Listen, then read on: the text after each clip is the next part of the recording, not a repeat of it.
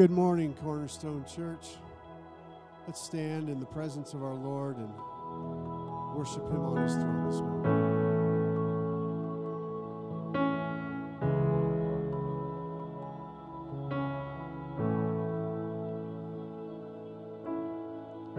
Spirit of the living God, Spirit of the living God, we only want to hear your voice. We're hanging on every word. Spirit of the living God, Spirit of the living God, we want to know you more and more.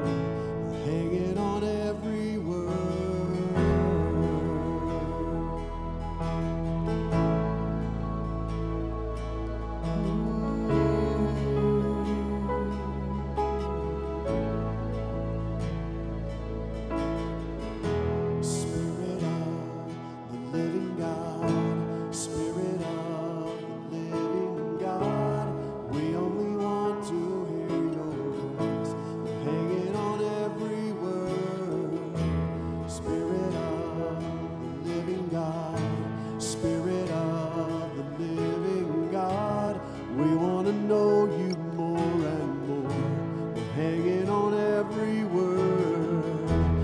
When you speak and when you move and when you do what only you can do, it changes us, it changes what we see and what we see.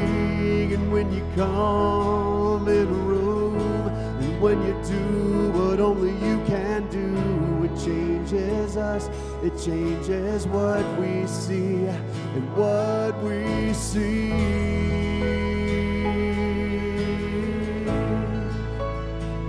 Changing everything.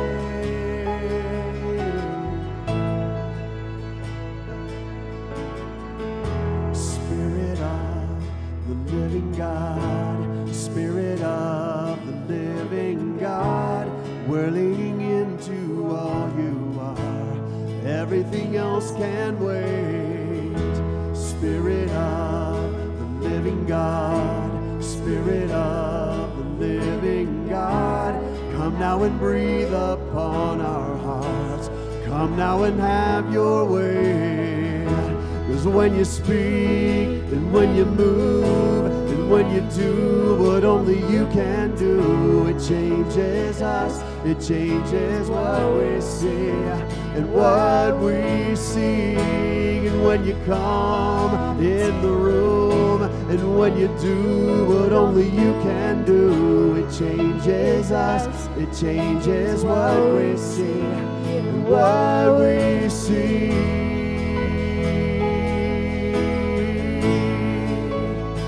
Changing everything.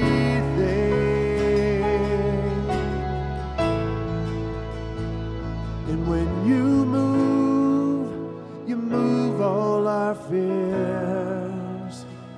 And when you move us to tears. And when you move all our fears. And when you move us to tears. And when you fall, we fall on our knees. And when you fall, we fall at your feet. And when you fall, we fall on our knees. And when you fall, we fall at your feet. Yeah.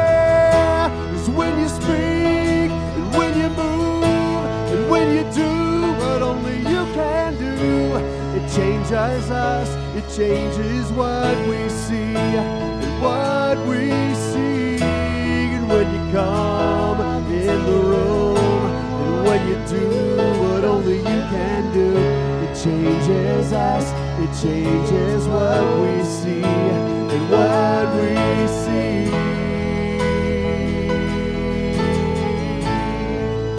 You're changing everything.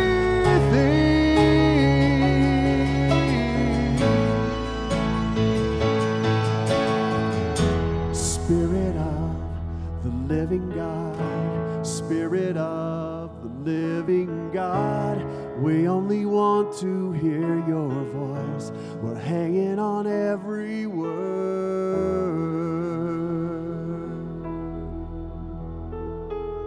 Amen.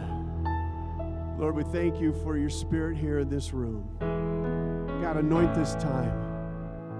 Make your presence felt this morning.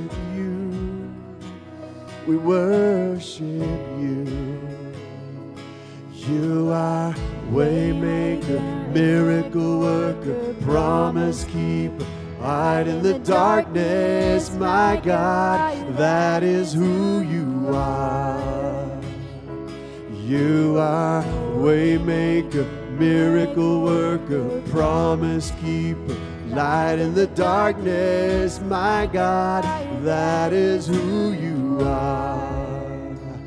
You are here, touching every heart. I worship you, I worship you. You are here, healing every life. I worship you, I worship you, and you are here, turning lives around. I worship you, oh, I worship you, and you are here, mending every heart. I worship you, oh, I worship you. Come on, sing it out. You are waymaker, miracle worker, promise keeper, light in the darkness, my God, that is who you are. You are waymaker, miracle worker, promise keeper, light in the darkness, my God, that is who you are. You are waymaker, miracle worker, promise keeper, light in the darkness, my God, that is who you are. You are waymaker, miracle worker, promise keeper, light in the darkness, my God, that is who you are. That is who you are. That is who you are.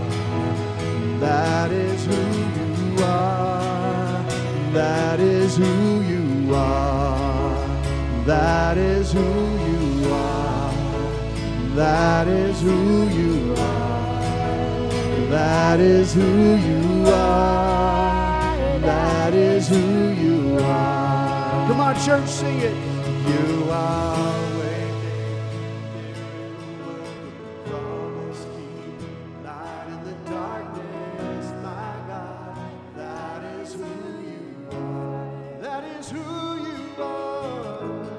Maker, miracle work, promise keeper, light in the darkness, my God. That is who you are. All right, sing it even if I don't sing it. Even when I don't see it, you're working. Even when I don't feel it, you're working. You never stop working. You never stop working. Even when I see that you're working, even when I don't feel that you're working, you never stop working. You never stop working. Even when I don't feel it, you're working. Even when I don't feel it, you're working. You never stop working. You never stop working. Even when I don't feel it, you're working. Even when I don't feel that you're working. You never stop working. You never stop. You are waymaker, miracle worker, promise keeper, light in the darkness, my God, that is who you are. Come on, sing it out. You are waymaker, miracle worker, promise keeper, light in the darkness, my God, that is who you are. That is who you are. That is who you are. That is who you are.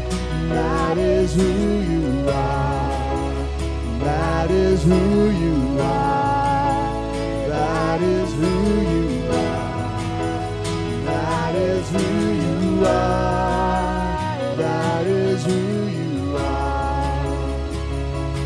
You are waymaker, miracle worker, promise keeper, light in the darkness, my God, that is who you are.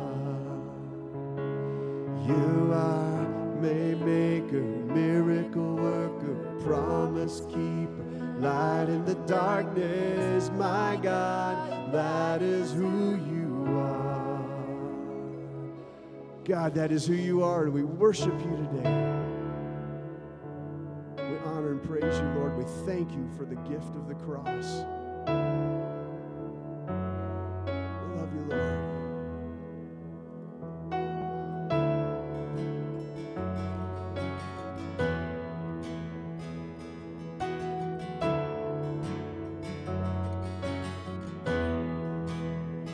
The head that once was crowned with thorns is crowned with glory now. The Savior knelt to wash our feet. Now at his feet we bow. Oh, amen.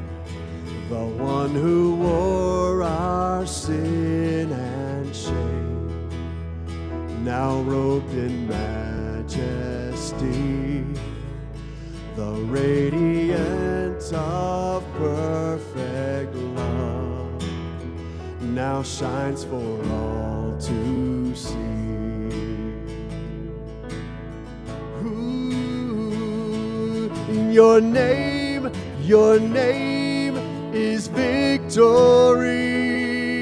No praise will rise to Christ our King. Your name is victory. All praise to Christ our King. Yeah, to Christ the King. The fear that held us now gives way to him who is our peace. His final breath upon that cross is now alive in me. Amen. Sing it out, your name. Your name is victory. All praise to rise to Christ our King. Your name Your name is victory, and all praise will rise to Christ our King. Yeah, we'll rise to Christ our King. By your Spirit I will rise from the ashes of defeat. The resurrected King is resurrecting me. In your name I come alive to declare your victory. The resurrected King is resurrecting me. By your Spirit I will rise from the ashes of defeat. The resurrected King is resurrecting me. In your name I come alive to declare your victory. The resurrected King, who is resurrecting me. By your Spirit I will rise from the ashes of defeat. The resurrected King is resurrecting me. In your name I come alive to declare your victory. The resurrected King is resurrecting me. Yeah, you're resurrecting me. Yeah.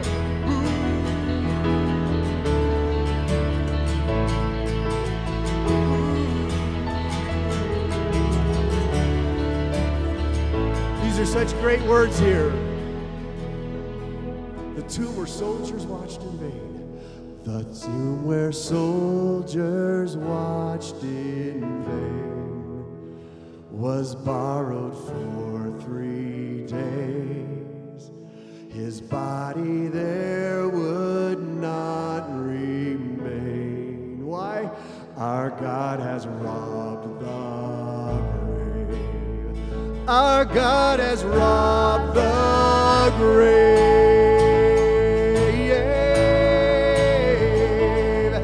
Your name is victory, and all praise will rise to Christ our King. Your name is victory, and all praise will rise to Christ our King. By your Spirit I will rise from the ashes of defeat. The resurrected King is resurrecting me. In your name I come alive to declare your victory. The resurrected King is resurrecting. Come on. By your Spirit I will rise from the ashes of defeat. The resurrected King is resurrecting me. And in your name I come alive to declare your victory. The resurrected King is resurrecting me. Yeah. He's resurrecting me. Yeah.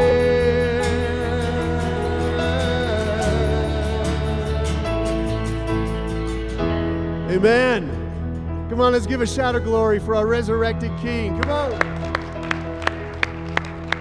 God, we thank you for these moments of worship and to be faced again corporately with the power of the truth that you conquered the grave, that you are our resurrected King, and in this process of our lives, you're resurrecting us, working out our salvation. God, I thank you for these rich moments of worship. Father, speak mightily through Tony.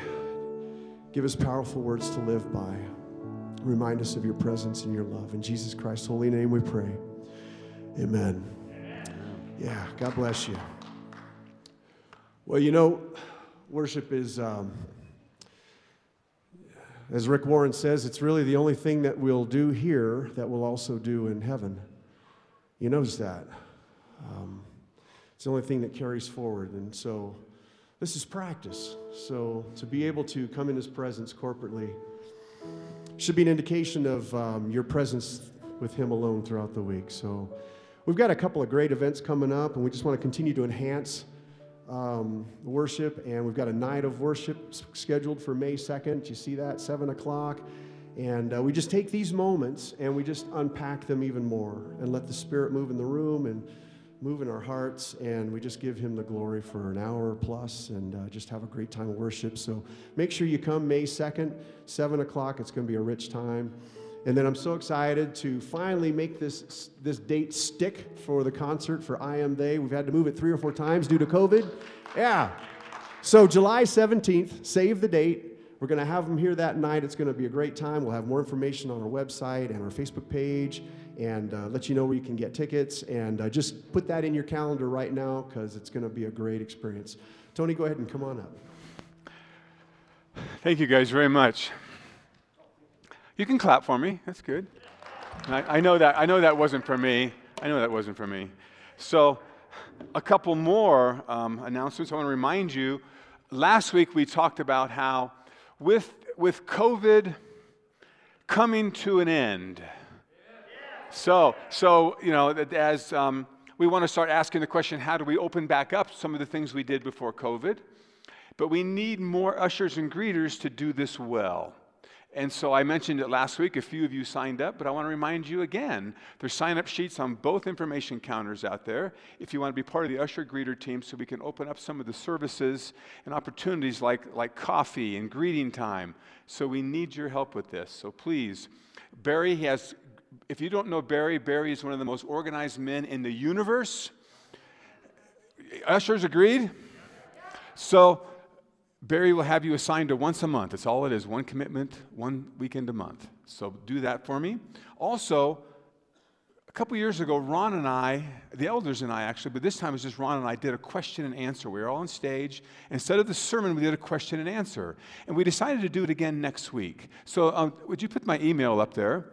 I need you to email me at that email address your questions. So anything from the book of Romans, anything in your life, anything in the Bible, anything you want to talk about, email it to us so that we can put together some of these questions for next week's message. So you with me on that?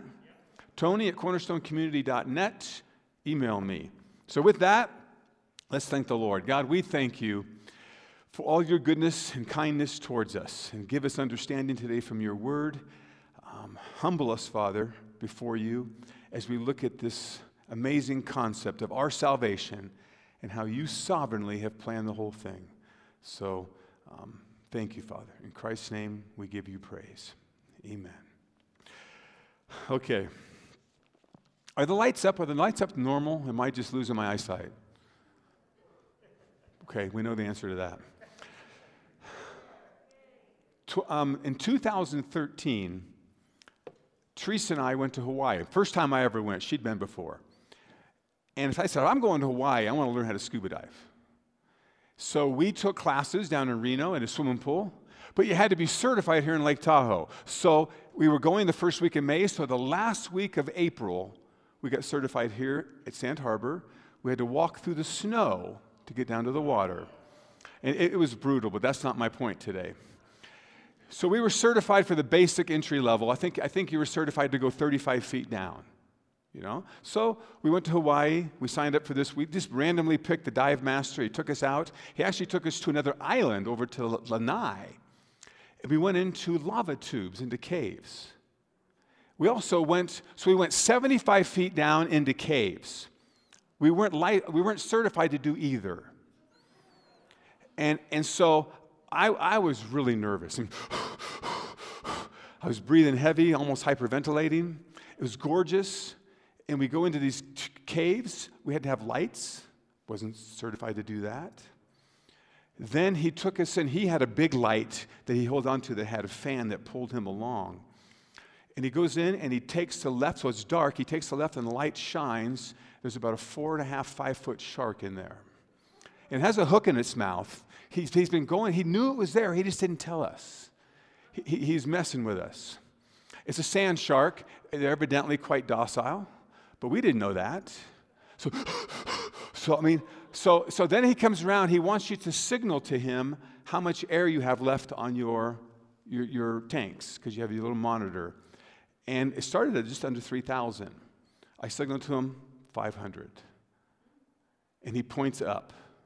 So I had to leave the cave, go up, because then I had to stop halfway up and rest for a few minutes before you go the rest of the way up. I forgot to tell Teresa I was going up. We were partners. That's a whole other story, too. I get up there, and I get out, and I climb onto the boat, and the guy on the boat says, "You took third place." I said, "What do you mean third place?" He goes, "You're the third fastest ever to go through a tank of air, 18 minutes. 18 minutes, supposed to have been 50, 55 minutes. So I bring that up to talk about being way over your head, literally, to being out of sync, almost in a panic mode. And as we look at Romans 9 today, there's some things in this passage that we'll build on from last week that are confronting to us, as it was when I saw that shark and was not pleased at that moment. Because I remember having Teresa just get behind me. Romans 9, we're going to look today at some aspects of God's sovereignty and salvation that really challenge our sense of identity and purpose and free will. And I need you to let this challenge you today. As we look at the Scriptures, let Scriptures speak. And like I prayed, let's be humble about how we respond to this great God. And I'm sure you've had experiences in your life where you felt completely out of where you belonged. And for me, this passage does that to me.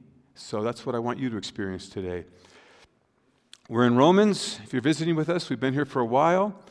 I've titled the whole series, The Glorious Gospel of Jesus Christ, as we've seen that Christ came to redeem us from our sins because he loves us deeply. We don't deserve any of it, but he's lavished it upon us. And he's taken our place on the cross. My sin was given to him. His righteousness is given to me. And I am now alive to walk a new life, according to Romans 6. It's a gift. I can't earn it. It's called grace. And it's all entirely because God loves us. So that's 1 through 8. But then Romans 9 opens up in the question of Israel. If God loves us so much, he'll never leave us or forsake us, and my salvation is certain, and there's no condemnation for those who are in Christ Jesus. What happened to Israel? Did God abandon Israel? That's what 9, 10, 11 are about. So we looked at it last week, and we looked at the fact that not all Israel is Israel. So there's a remnant. Paul says that not every person born from Abraham, Isaac, and Jacob is ultimately chosen. Jacob I loved, Esau I hated. And so that's what he said. So God confronted us with the concept of fairness last week. And is that fair? And so we actually had to define what is fairness, what is righteousness, what is justice. And so last week we summarized that with God always acts in accordance with what is right. And he himself is the final standard of what is right. If you remember, I said that there isn't this concept called right out there, or justice, or righteousness that God submits to. He himself, whatever he does is right. Whatever he does is just. So that was last week's message. And we kind of stopped abruptly in verse 14. So today we're going to pick up there. And my first point is God's prerogative to show mercy to whom he pleases, or to harden whom he pleases, and that's ultimately based upon his purposes. So let me read that again. God's prerogative to show mercy or to harden is ultimately based upon his purposes. So let's look at 9:14, and we're going to read through 18. And I hope this really grabs you like Paul intends it to be confrontive to our sense of fairness.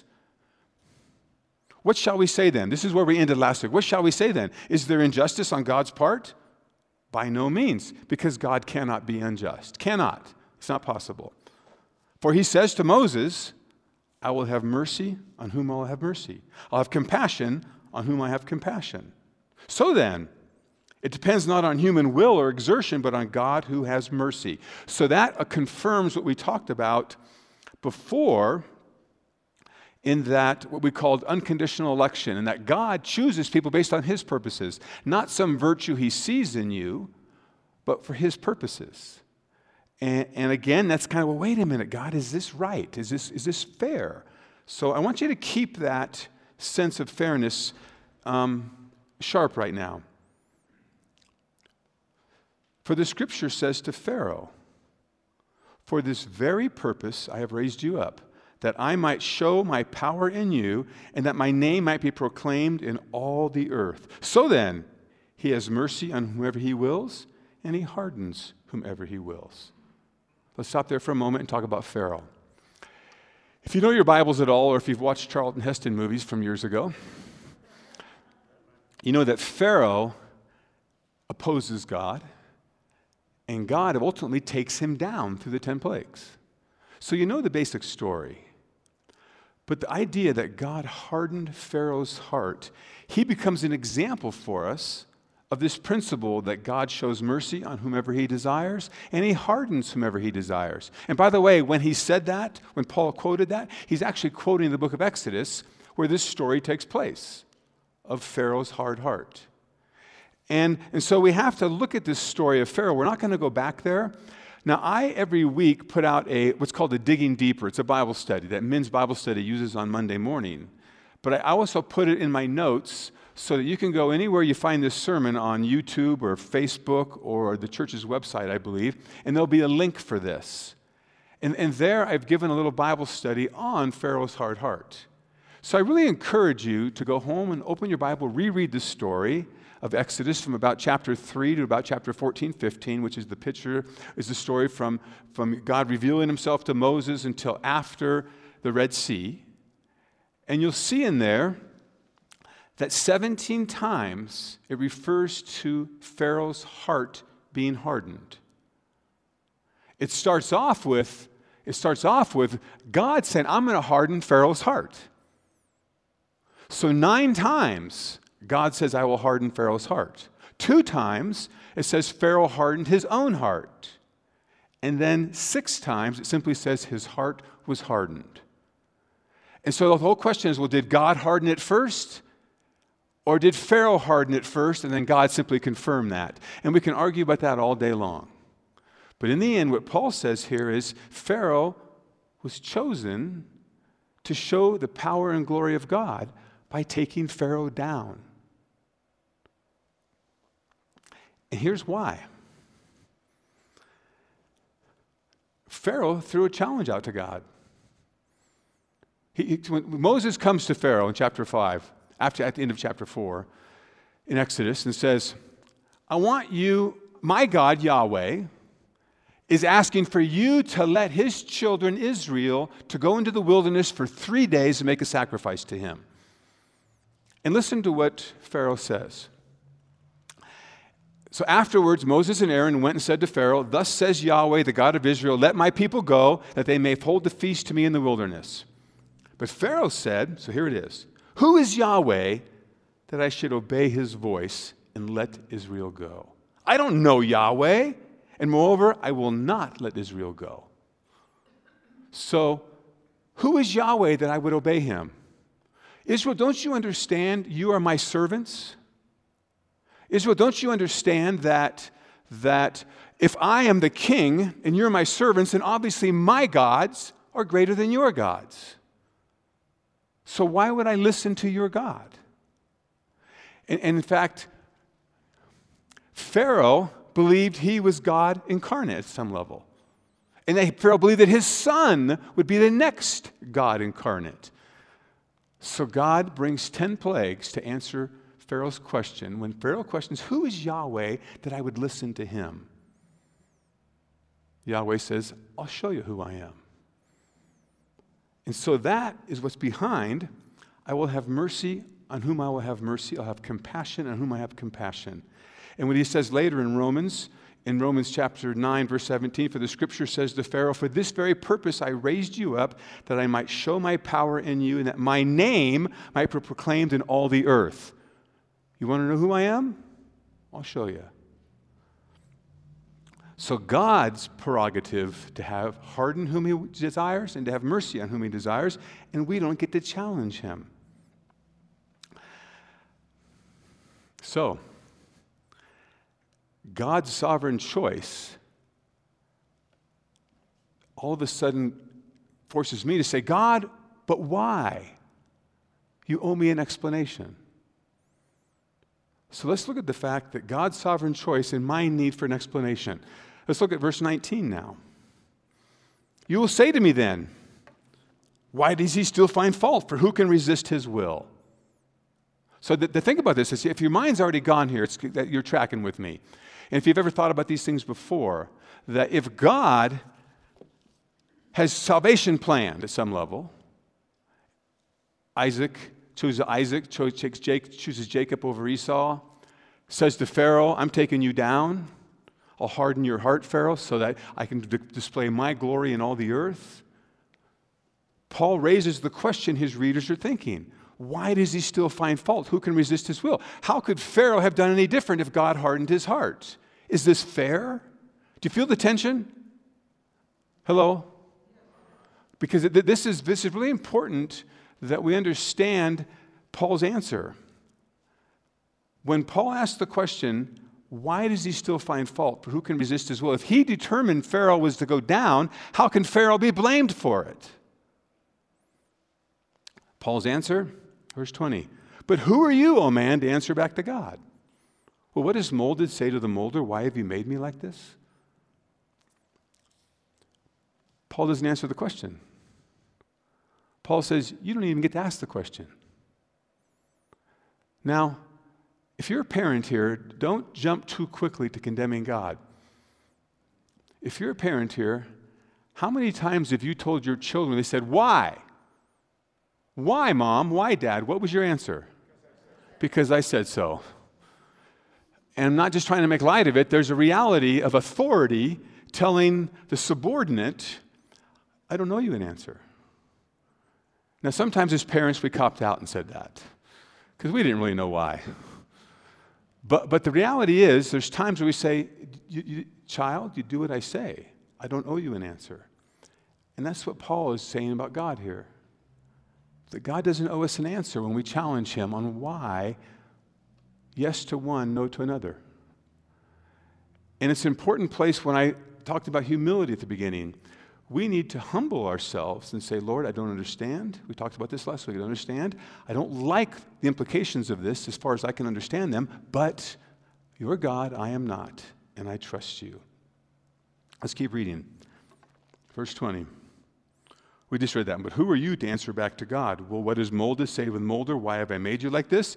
Then he goes on and just drives this point home. Has the potter no right over the clay to make out of the same lump one vessel for honorable use, another for dishonorable use? Israel I'm going to bless, Egypt I'm taking down. What if God, desiring to show his wrath and to make known his power, has endured with much patience vessels of wrath prepared for destruction, in order to make known the riches of his glory for vessels of mercy, which he has prepared beforehand for glory? Let's step back. I forgot to give an illustration here. When it talked about vessels for honor and vessels for dishonorable use, I want you to think of pottery. You're a potter. You take a lump of clay and you throw it on the wheel. Actually, you take a lump of clay, you divide it in half. You take half of it and throw it on the wheel, and you mold a beautiful vase. And you paint it and you fire it, and it's something gorgeous you put up on a mantle and say, look at that piece of art. Then you take the other half of the same lump and you mold it. You don't bother painting it beautiful. You cover it in a proper glaze, you fire it, and you put it under your bed for your chamber pot at nighttime. And that's what he's talking about here. Same lump of clay, one for honorable use, one for dishonorable use. The clay doesn't say to the potter, hey, wait a minute, I don't want to be that, I want to be that. The clay doesn't have a choice. The potter, makes the choice. Then it goes on, verse 22, what if God, desiring to show his wrath and to make known his power, has endured with much patience vessels of wrath prepared for destruction, specifically referring to Pharaoh, in order to make known the riches of his glory for vessels prepared for mercy, which he has prepared beforehand for glory. In the context of Pharaoh, that's Israel. Today, it's everyone who believes in God, Jew or Gentile. It's not easy. It's a tough one. As he moves on there, as he says that, which he's prepared beforehand for glory, even us, whom he has called, talking about the church now, not from Jews only, but also from the Gentiles. So there's a question now. This raises two questions that, in my notes, I call them two closing questions where we're going to spend some time on these, especially the second one. So first of all, what about Israel and the church? Israel and the Gentiles, Jews and Gentiles. What's going on here? This whole section, 9, 10, 11, is what happens to Israel, God. In your glorious plan where you've brought salvation to the Gentiles, that is not by keeping the law, but is actually by trusting in Jesus Christ. Salvation is by grace through faith, not by law keeping. What about the Jews? What about the Israel? So, as I said from last week, Paul says, not all Israel is Israel. But God has created this new creation called the people of God, the body of Jesus Christ, the church, where both Jew and Gentile come into this faith relationship with Jesus, and that is the people of God. And we're going to learn as we come through 9, 10, and 11 that God still has a plan for Israel. The Israel known as the remnant. Those that trust in Jesus Christ, all his promises are still fulfilled to them. And chapter 11 has this glorious truth that God did this idea of going to the Gentiles because of Israel's hard heart. So it says he went to Israel, he went to the Gentiles to make Israel jealous. So this is all in 9, 10, 11. Please read ahead of our sermons. You'll see this. But there's a time in the future, it says, when the Gentiles have come in. Whenever God's elective purposes, all the Gentiles have come into faith, been saved, then it says all Israel will be saved. So that's chapter 11. We'll get there in a few weeks. But as we're going to learn, all Israel doesn't mean every ethnic person from Abraham's line. It means the remnant. And he's going to quote the story of Isaiah. Isaiah in the cave saying, God, I'm the only one left that follows you.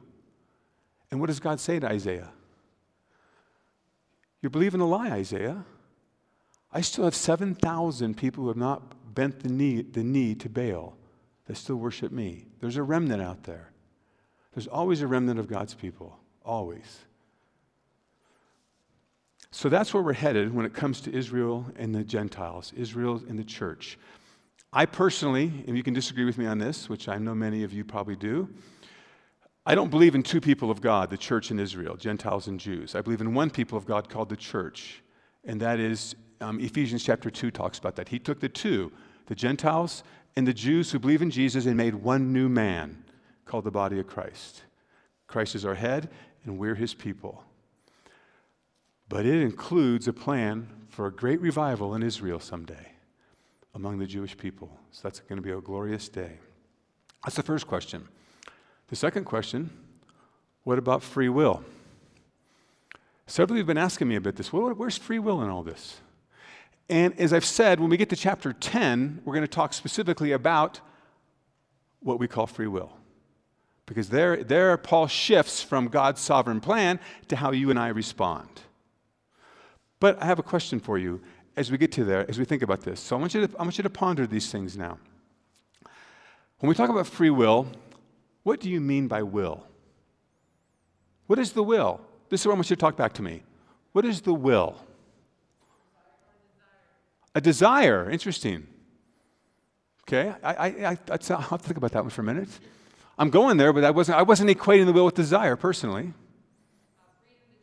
Okay, a choice. The will, I have a choice. That's the primary thing I see the will as. is the ability to choose. All right? So I must choose things. I have the power to choose, and I'm held accountable for my choices. Isn't that reality? So no one denies we have a power to choose. So it's put on me. I must make decisions all day long. I'm able to make them, and I'm responsible for them. That's the will. But what do we mean by free? What do we mean by free will? What are we free from? Say again? So we're free from influence? There's nothing that influences us? So okay, your choice as opposed to someone making it for you. Daryl, you're going to say something? I know I'm turning this into a big Bible study. Say with me. Free from outside control. Okay? So I like that. It's on me. It's on me. I don't tend to use the term free will. And I believe in the concept, but the word sometimes we don't agree what it means. We haven't thought through it. Often we see this idea of free will as though my will is neutral and not directly related to the rest of my psyche. I would say my will is not some free thing floating somewhere that is not deeply influenced by other aspects of who I am and by you. I just read a thing this morning that teenagers are deeply influenced by their peers about whether they're accepted or rejected. So that influence deeply affects how they choose. If you remember your teenage years, or if you are a teenager, or if you had a teenager, you know how difficult it is to be a teenager with peer pressure. Deeply influenced. But I want to suggest to you that the will inside of you is not the most ultimate thing about you. Your will is actually a servant of your desires. Someone said that a minute ago. Your will is a servant of your desires. So why did you come here today? Don't answer that. Just think about it. Why did you come here today?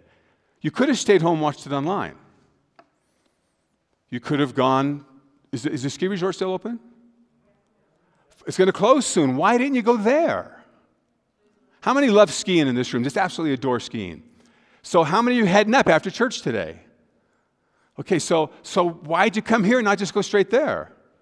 So you had a desire for some reason to be here first, then go skiing. Your desire to be in church, whatever reason, whether it was to be with the people of God, to hear this amazing sermon, or to alleviate guilt. Whatever it was informed your will. Your will served your desire. Do you follow me? So I want you to think about this week. And if you want to email me, I'll send you a great article on it. Every decision you make, your will is responding to a desire you have. Our wills are servants to our desires. And outside of Christ, our desires are selfish. But when God comes and opens our eyes to the beauty of His Savior, our will turns to Him. Choice is genuine. It's real. But God is the one guiding us. So the complexity of this is amazing and it's beautiful. But I ask this question now as we bring this sermon to a close. Has God ever determined man's choice for them? You hear things like, God will never make the decision for you. He's too much of a gentleman. And that's a little too simplistic. Think about it for a moment in Scripture. Has God ever made a decision for somebody and they had no choice? I would say, oh, Mary. And she received it well. I didn't even think of her. I'm going to think about that. Thank you for Mary. She saw it as wonderful. Pharaoh, obviously.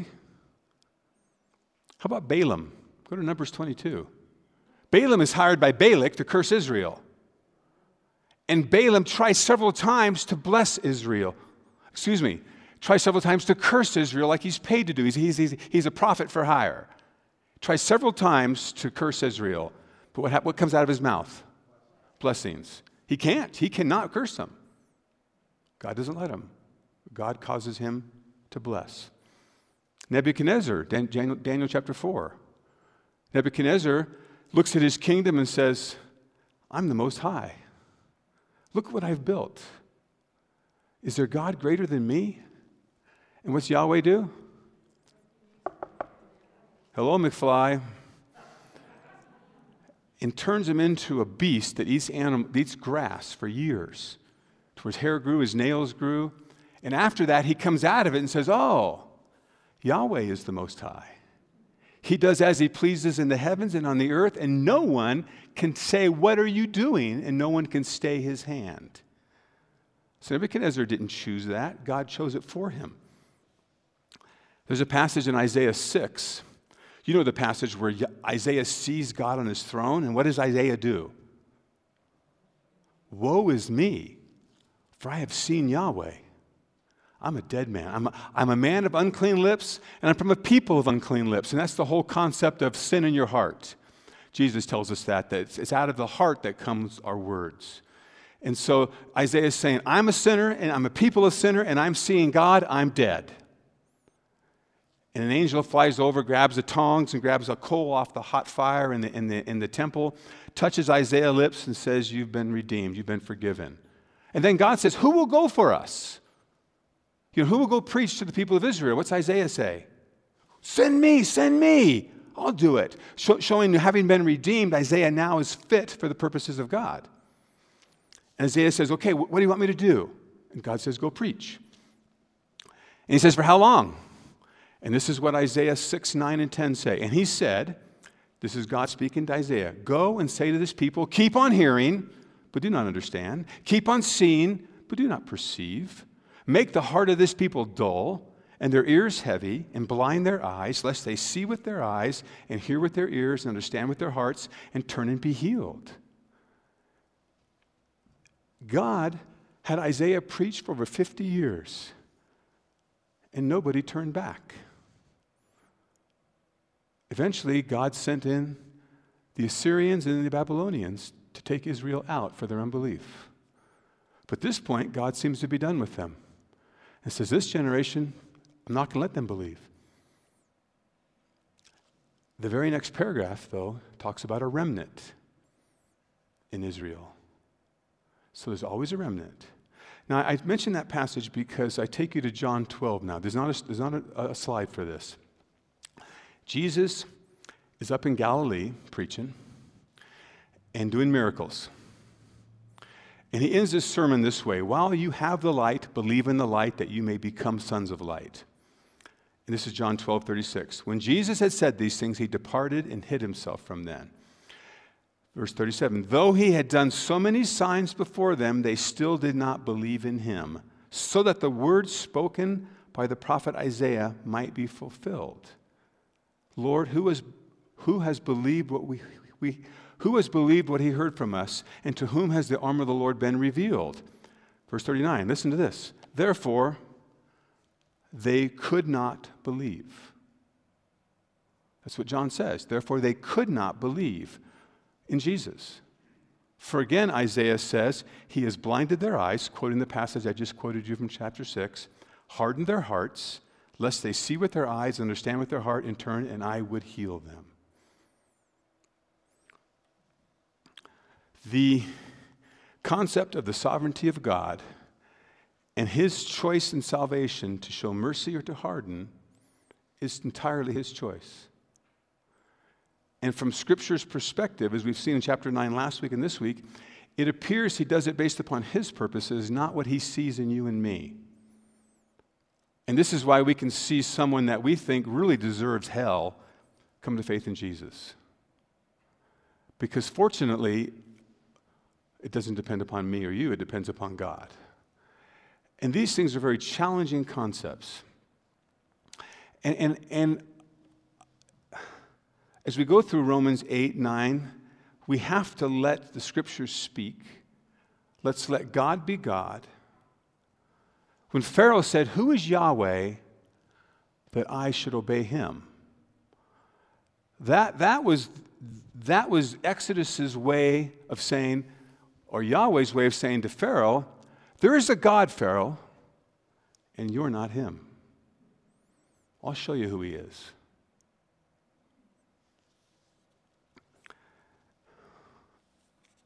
I want you to listen again before I give my closing thoughts to the verse we put up last week. This is just listen. Oh, the depths of the riches and wisdom and knowledge of God. How unsearchable are his judgments and how inscrutable are his ways. That is Paul's foundational theology of why, when you say, how can you still find fault, God? And Paul's answer is, who are you, O man? Or some translations, who are you, human being, not just you men, to answer back to God? Let's praise God for his unsearchable and inscrutable ways. Because remember at that last verse, for from him and through him and to him are all things. To him be glory forever. Amen.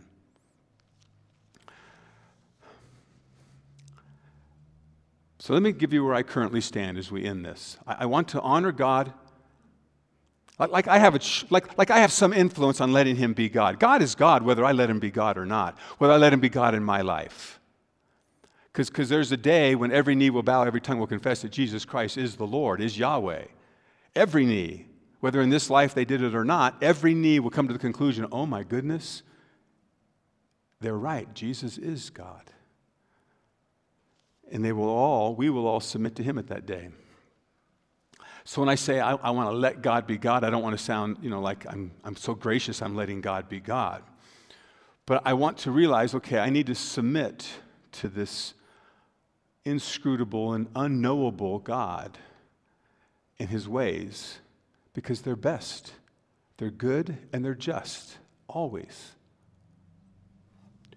But I also, to set us up for Romans 10, never, ever want to take away the reality that you have a choice. And your choice is real, and you're held accountable for it. I've used a coin before. I've used that many times. But I want to give you another one I used a couple years ago. A concept in your head as you think about Romans 8 and 9, and then you think about Romans 10 when we get there. And that is 2 railroad tracks. I've used this before. So 2 railroad tracks are a certain distance apart. I should have researched it so I know what I'm talking about here. But they're a certain distance apart, and they must remain that way. Because if they ever come together, what happens to the train? There's a train crash. So one railroad track is the sovereign plan of God. The other railroad track is your responsibility to choose Jesus. And they run side by side. And they're both very, very real. We've been focusing on the one because that's what Paul's been focusing on. We'll get to chapter 10, we're going to see Paul starts to focus on the other track. And though when you look at a track straight, it looks like they merge in the horizon, they never touch because they can't, because that is a train wreck. If we want to do away with the sovereign plan of God so we can elevate our free will, then ultimately he becomes submissive to us. If we want to elevate the sovereignty of God and do away with our choice to choose, then we become robots and God is the puppet master. So either way, you can go down a road of error. So let's keep them parallel. When a text describes one, let's preach it and honor God for it. When it talks about his sovereign choices, when it describes our responsibility to choose, let's take it serious. Because it says very clearly in 2 Corinthians 5:10, talking to Christians, that you and I will stand before the judgment seat of Christ and give an account for everything we did while living in this body on this earth. Every decision we made, every action we took, we will give an account for. So let's take it serious. Let's keep those 2 railroad tracks together. And the fact that the image, I'm just thinking this now, so I could be all wrong, so you think through. All metaphors fall apart at some point. If I stand here and see a railroad track go on for miles, and they eventually, in my sight, merge, maybe in eternity, we'll get the solution of how these 2 are both true. And maybe not. And by that time, I don't think I'll care. Today, I have a ton of answers, a ton of questions, and a few answers. And one of my answers is, God, I don't understand. I have loved ones I want you to choose, and right now they're not following you or believing in you. Oh God, please choose them. And I'm going to continue to go to them and say, choose Jesus, because today's the day of salvation, and to continue praying for them.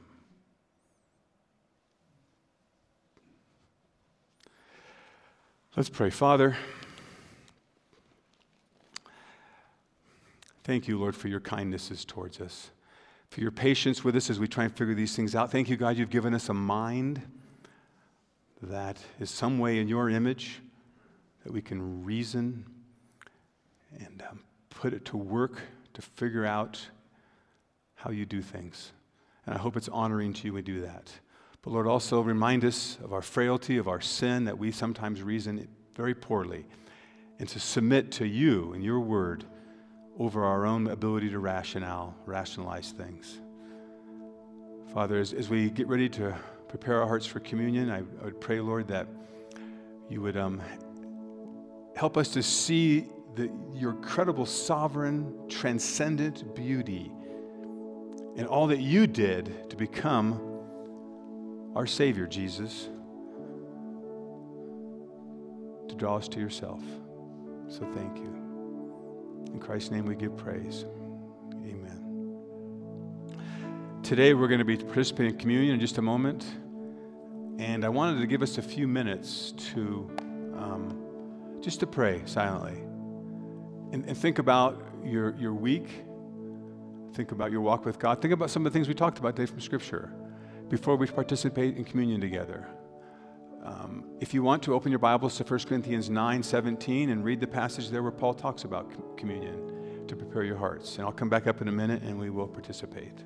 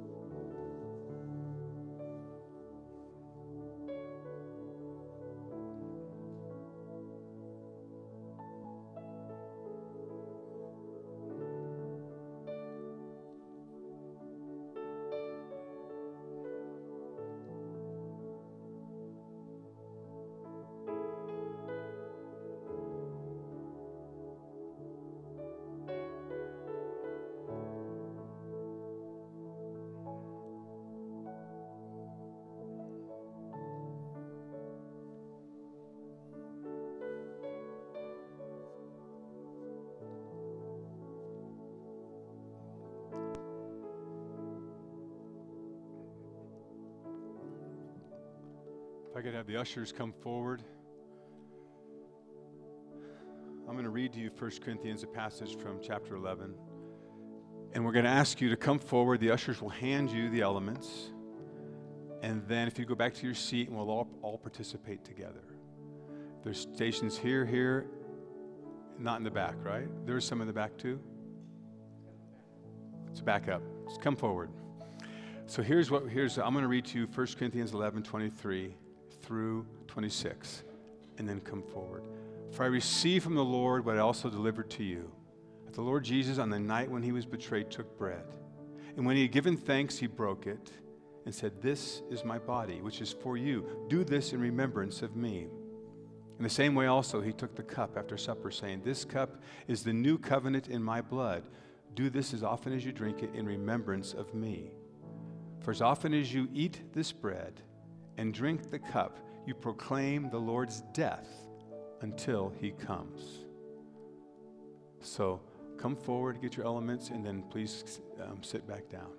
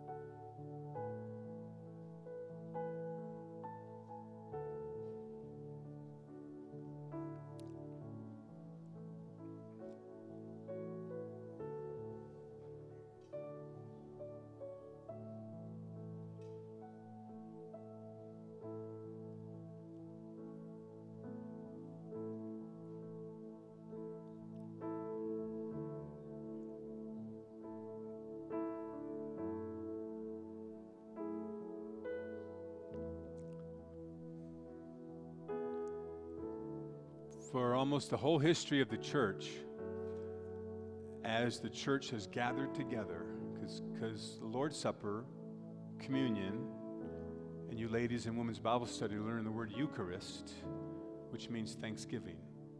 And when Jesus said he took bread and gave thanks, that's where the word Eucharist comes from. The church has struggled with and debated and argued, to what degree is Christ present with us right now in a distinct way that he's not other times? And it's a beautiful mystery that I believe, though this is bread and this is juice, there's some sense that Christ is with us right now in a way that he's not other times. And I can't explain it, and I kind of want to go, that's as far as I want to go with it. And Paul, after the passage I just read to you, when it says you proclaim the Lord's death until he come, he says this: whoever therefore eats the bread or drinks the cup of the Lord in an unworthy manner will be guilty concerning the body and blood of the Lord. He's basically saying this is sacred. What we're going to do is sacred. And I want to leave it as a mystery of how he's present right now, but I believe this is a means of grace, an occasion of grace. In some way, the grace of God comes upon me in a special way when we participate together in this. I don't fully understand it, but I believe it. So today, I hope that you have examined yourself, as Paul tells us in the next verse. And we'll never be worthy of this, but our attitude as we approach it, we need to have a worthy attitude and a humble attitude. So, the night which was betrayed, he took bread and he gave thanks, said, "This is my body given for you. Jesus, we thank you for what you did on the cross that day. Is that body of yours, that human body, just like ours, you lived that life of obedience, and you sacrificed it for us. We thank you for what that represents, Lord, and we love you. We remember you. In Christ's name, let's participate.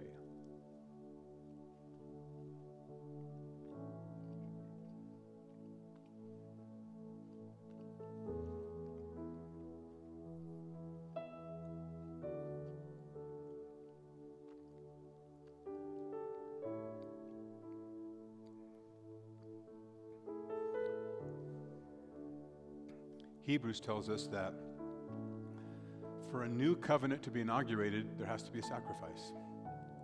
Jesus says, he picks up the cup and says, this is the cup of the new covenant, my blood. This sacrifices me, I will die for you, to inaugurate what's called the new covenant, the covenant of grace, the covenant of forgiveness comes by trusting in Jesus. That's what we're celebrating today. So Father, we thank you once again for your plan. Jesus, we thank you for your obedience to your Father, and that you gave up your life, that you were set aside, you were abandoned by your Father so we could be accepted and forgiven, redeemed, and made new. We thank you in Christ's name.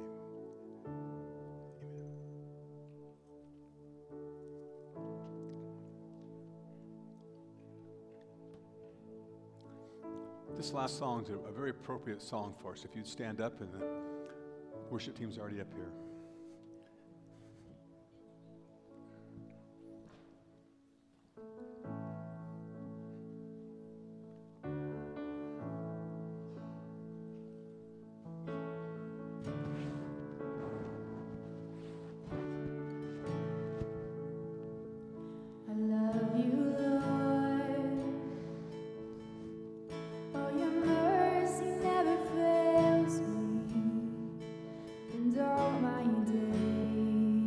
I've been held in your hands from the moment that I wake up until I lay my head. Oh, I will sing of the goodness of God. All my life you have been faithful. All my life you have been so, so good.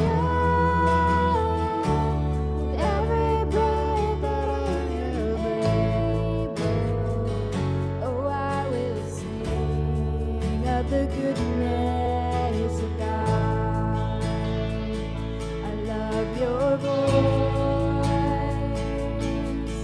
You have led me through the fire.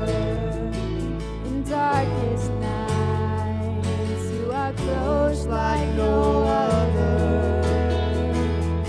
I've known you as a father, I've known you as a friend, and I have lived in the goodness of God.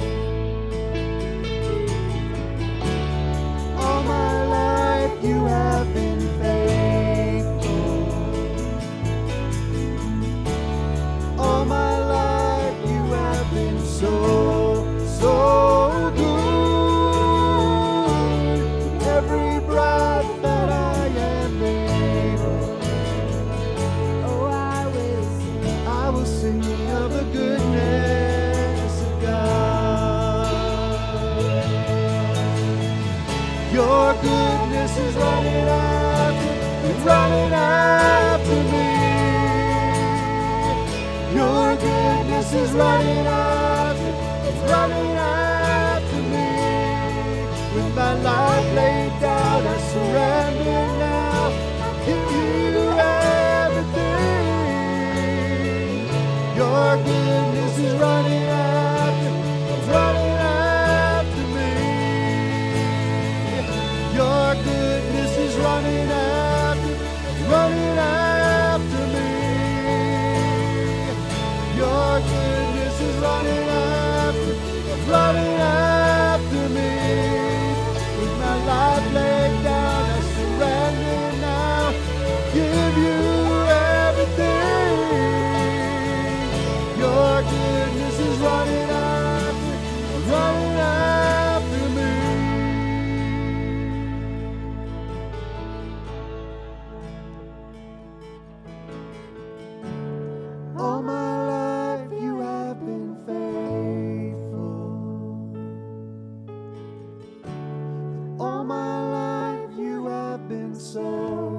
so good. With every breath that I am able, Oh, I will sing I will sing. of the goodness. Ooh, the goodness of my God. Yeah. All my life you have been faithful.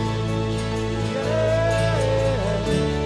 All my life you have been so, so good. Every breath that I am able, Oh, I will sing I will sing. of the Ooh, the goodness of my God. Oh, I will sing the goodness of God. Amen.